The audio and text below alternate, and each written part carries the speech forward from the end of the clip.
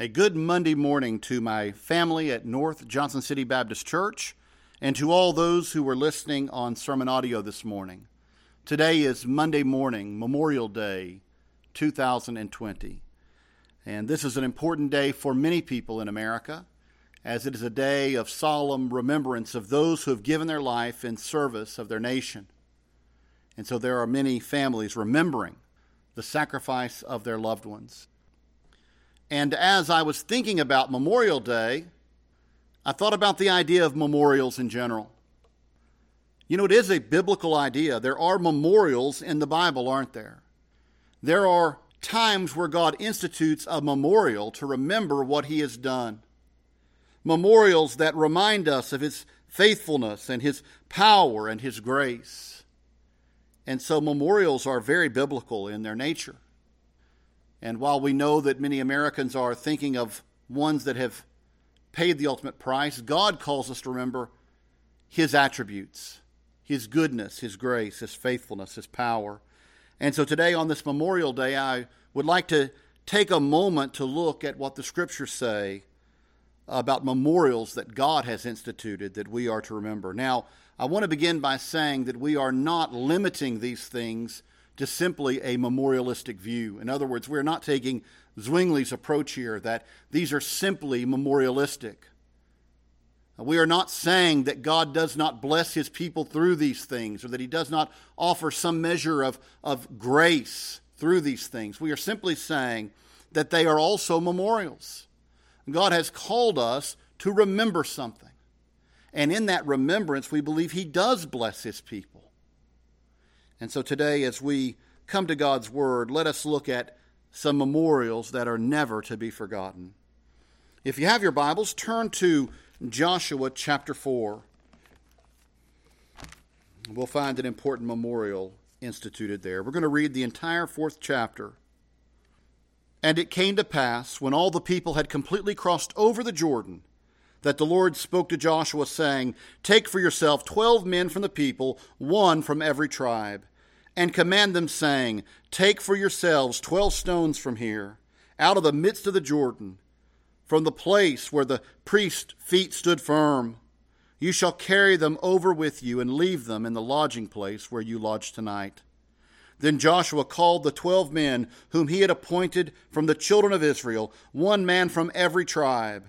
And Joshua said to them, Cross over before the ark of the Lord your God into the midst of the Jordan, and each one of you take up a stone on his shoulder, according to the number of the tribes of the children of Israel, that this may be a sign among you when your children ask in time to come, saying, What do these stones mean to you? Then you shall answer them that the waters of the Jordan were cut off before the ark of the covenant of the Lord. When it crossed over the Jordan, the waters of the Jordan were cut off, and these stones shall be for a memorial to the children of Israel forever. And the children of Israel did so, just as Joshua commanded, and took up 12 stones from the midst of the Jordan, as the Lord had spoken to Joshua, according to the number of the tribes of the children of Israel, and carried them over with them to the place where they lodged, and laid them down there. Then Joshua set up 12 stones in the midst of the Jordan, in the place where the feet of the priests who bore the ark of the covenant stood, and they are there to this day. So the priests who bore the ark stood in the midst of the Jordan until everything was finished that the Lord had commanded Joshua to speak to the people, according to all that Moses had commanded Joshua, and the people hurried and crossed over. Then it came to pass, when all the people had completely crossed over, that the ark of the Lord and the priests crossed over in the presence of the people. And the men of Reuben, the men of Gad, the tribe of Manasseh crossed over armed before the children of Israel, as Moses had spoken to them. About 40,000 prepared for war, crossed over before the Lord for battle, to the plains of Jericho. On that day the Lord exalted Joshua in the sight of all Israel, and they feared him, as they had feared Moses all the days of his life. Then the Lord spoke to Joshua, saying, Command the priests who bear the ark of the testimony to come up from the river Jordan. Joshua therefore commanded the priests, saying, Come up from the Jordan. And it came to pass, when the priests who bore the ark of the covenant of the Lord had come from the midst of the Jordan, and the soles of the priests' feet touched the dry land, that the waters of the Jordan returned to their place and overflowed all its banks as before.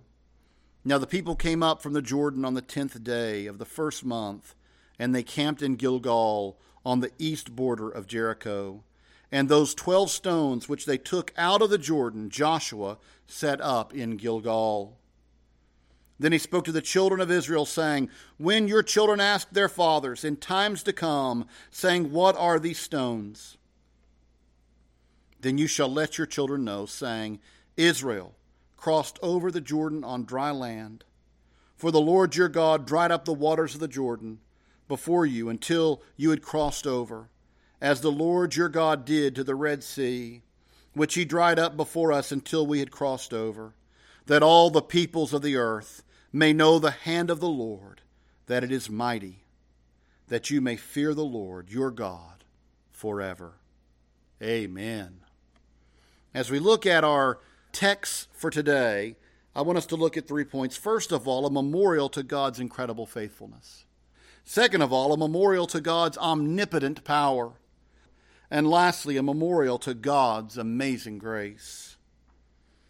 Beginning first with the idea of a memorial to God's incredible faithfulness. If we're going to rightly discuss the events that are covered in our text this morning, we have to remember all the events that have led up to them. God used Moses to lead the people out of Egypt, yet they were not spiritually ready for the land of the promise, a point shown in the reaction of the spies who entered the promised land. While Joshua and Caleb were trusting in God's promise to deliver the land, 10 other spies saw only human obstacles, and they saw the impossibility of victory, even with God on their side. Now we know the story. As the older generation gave way to death, and the younger generation came up and grew into the men of the nation, Joshua now comes to the borders of the promised land. He's going to enter them again, and this time he selects only 2 men for the mission, the scouting mission, possibly representing the faithful men from the first mission of the spies. They enter the land and they spy out Jericho. They learn from Rahab that there is a great fear that God Almighty might come and strike Jericho. So the people are ready to enter, but they encounter a natural obstacle, the River Jordan. Now, people who see it today can't imagine that this is a problem, but the modern river does not generally have the power that it did in the ancient days. It's been dammed up at several points for power generation, and this has slowed it down and robbed it of its power that it had in the flood season or the wet season. And so this presents a problem, an obstacle for the people of Israel, but it will not be an obstacle for long. God will show the people of Israel that he is faithful to carry out his promises. Our God is faithful. The people will cross the River Jordan on dry ground. God promises that as soon as the priest carrying the Ark of the Covenant step down into the river, its flow will stop so that the people can cross over on dry ground. Again, this is a mighty sign, but it's a sign of God's faithfulness, because God is ensuring that the people would enter and inherit the land. And that water stood still. The people remembered the faithfulness of their awesome God. In fact, you can imagine any time that would be spoken of, it would be spoken of the incredible faithfulness of Almighty God, who remembered his promise and kept his promise and ensured his promise. As a memorial to that faithfulness, God gave Joshua specific instructions. One man chosen from each of the tribes of Israel was to select a rock out of the midst of the Jordan River. Now they would select it out of that river once the water was stopped, and they would carry it across on their shoulder. But my friends, they were to place them where they would rest. The place they would make their camp was the place they were to lay these rocks up. The idea here is not that they would lay them haphazardly. That's why Joshua is told to rest them. They were to lay them carefully and thoughtfully. They were placed as a memorial. Joshua would move them to their permanent place, a place in which they would sit as a reminder of the faithfulness of God. Verses 21 through 24 that we read just a moment ago tell us the purpose. Again, listen to it. Then he spoke to the children of Israel, saying, when your children ask their fathers in times to come, what are these stones? Then you shall let your children know, saying, Israel crossed over the Jordan on dry land.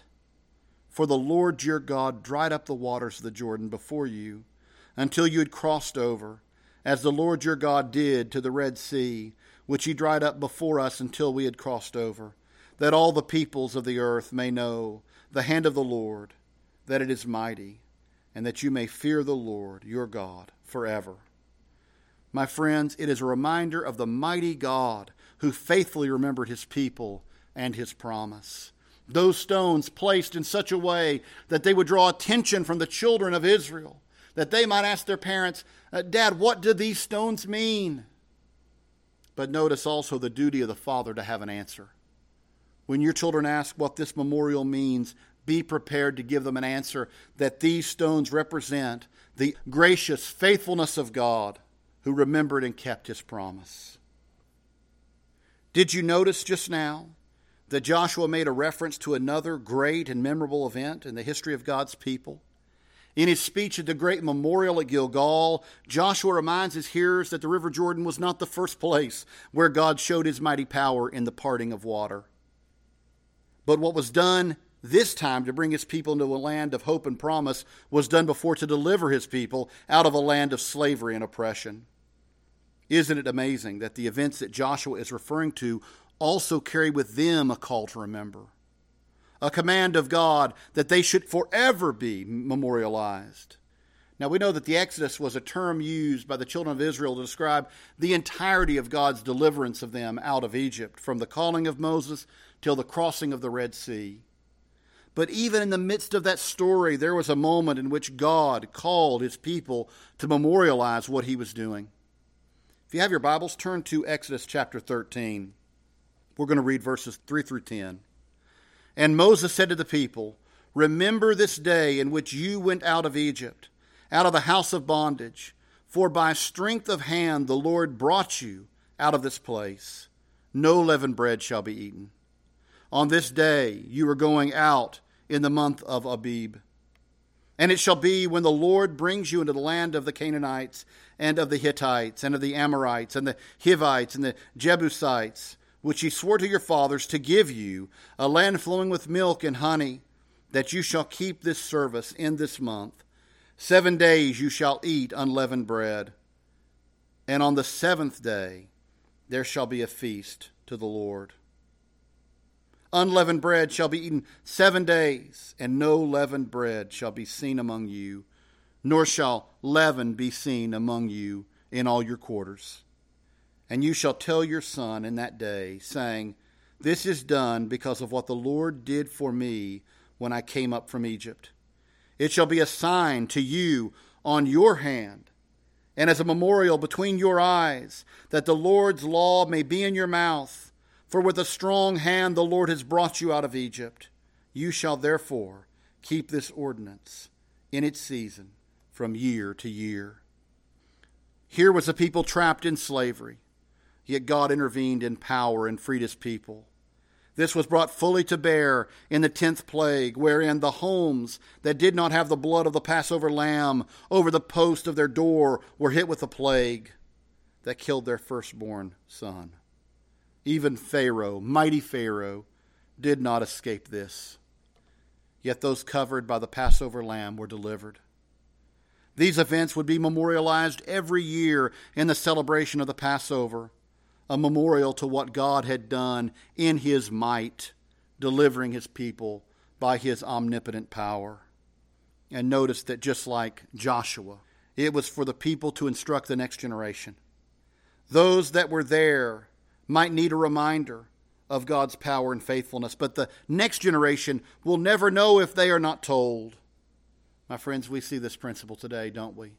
As parents are forgetting to tell their children about God. As we lament the decline of Christianity in America today, one of the reasons for it surely is our lack of telling our children about God, about his glory, his holiness, his might, and his grace. My friends, the Bible tells us over and over again, it is the duty of parents to teach their children about God. He has given us memorials to do just that. Here is a memorial set up every year, the Passover feast, that was a reminder to children of God's mighty and omnipotent power. As they would eat that meal, they were told, your children will ask you, what do these things signify? What does it mean? And you're to tell them, God, by his mighty hand, delivered us out of slavery in Egypt and into the land of promise. My friends, we are given so many opportunities to tell our children about God's glory, his grace, his power, his strength, his goodness. We have Easter, we have Christmas, and yet we have allowed those things to devolve into just secular holidays. My friends, we need to take advantage and use the events that God has given us. They are unto us memorials by which we can tell our children about the glory of God. Here was one given to the people of Israel, the Passover feast, in which they could remind their children of God's mighty hand and power. Oh, that great Passover lamb was not the end of the story, was it? But just a shadow of something better to come. You see, that Passover lamb pointed forward to the true Lamb of God. He is the one who was sacrificed once and for all for believers, that death might pass them by if they are covered by his blood and stand in his perfect righteousness. Jesus is not simply just another Passover lamb. He is the great Passover lamb, for he alone is able to save to the uttermost those who would come to him in faith and trust in him, his person and work. And yet even this event is a memorial, isn't it? The cross is not to be forgotten. The great Lamb of God is not to be forgotten. He is to be remembered. It's interesting, isn't it, that just prior to his death, Jesus himself observed the Passover with his disciples. Even in this meal, Jesus instituted a new memorial. Now, again, I want to say, this is in no way saying it's only a memorial. We are in no way saying that there is not a blessing given to the people of God through their remembrance and observance of the Lord's table. But there is an element in which we do remember what Christ did. It does function as a memorial. The Lord's table is significant. Listen to what Paul writes about this in 1 Corinthians chapter 11. For I received from the Lord that which I also delivered to you, that the Lord Jesus on the same night in which he was betrayed took bread. And when he had given thanks, he broke it and said, Take, eat. This is my body which is broken for you. Do this in remembrance of me. In the same manner he also took the cup after supper, saying, This cup is the new covenant in my blood.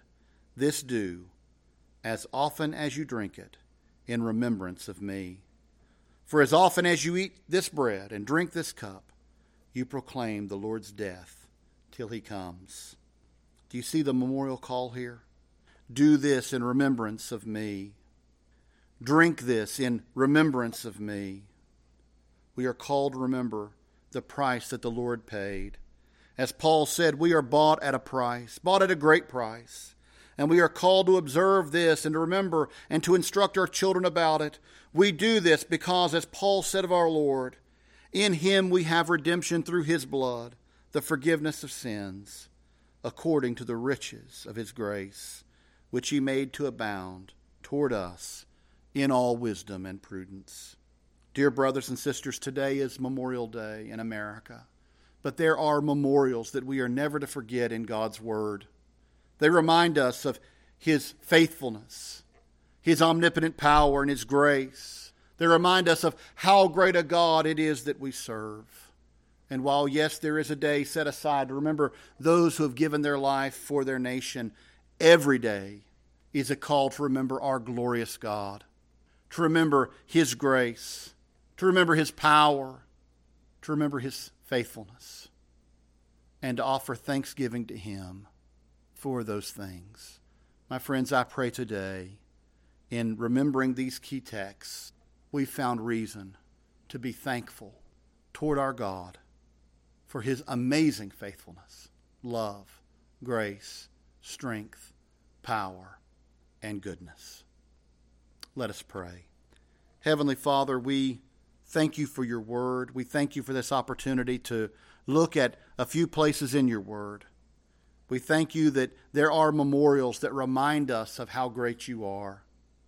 Father, help us to be a people who look for opportunities to tell others about you, about your greatness.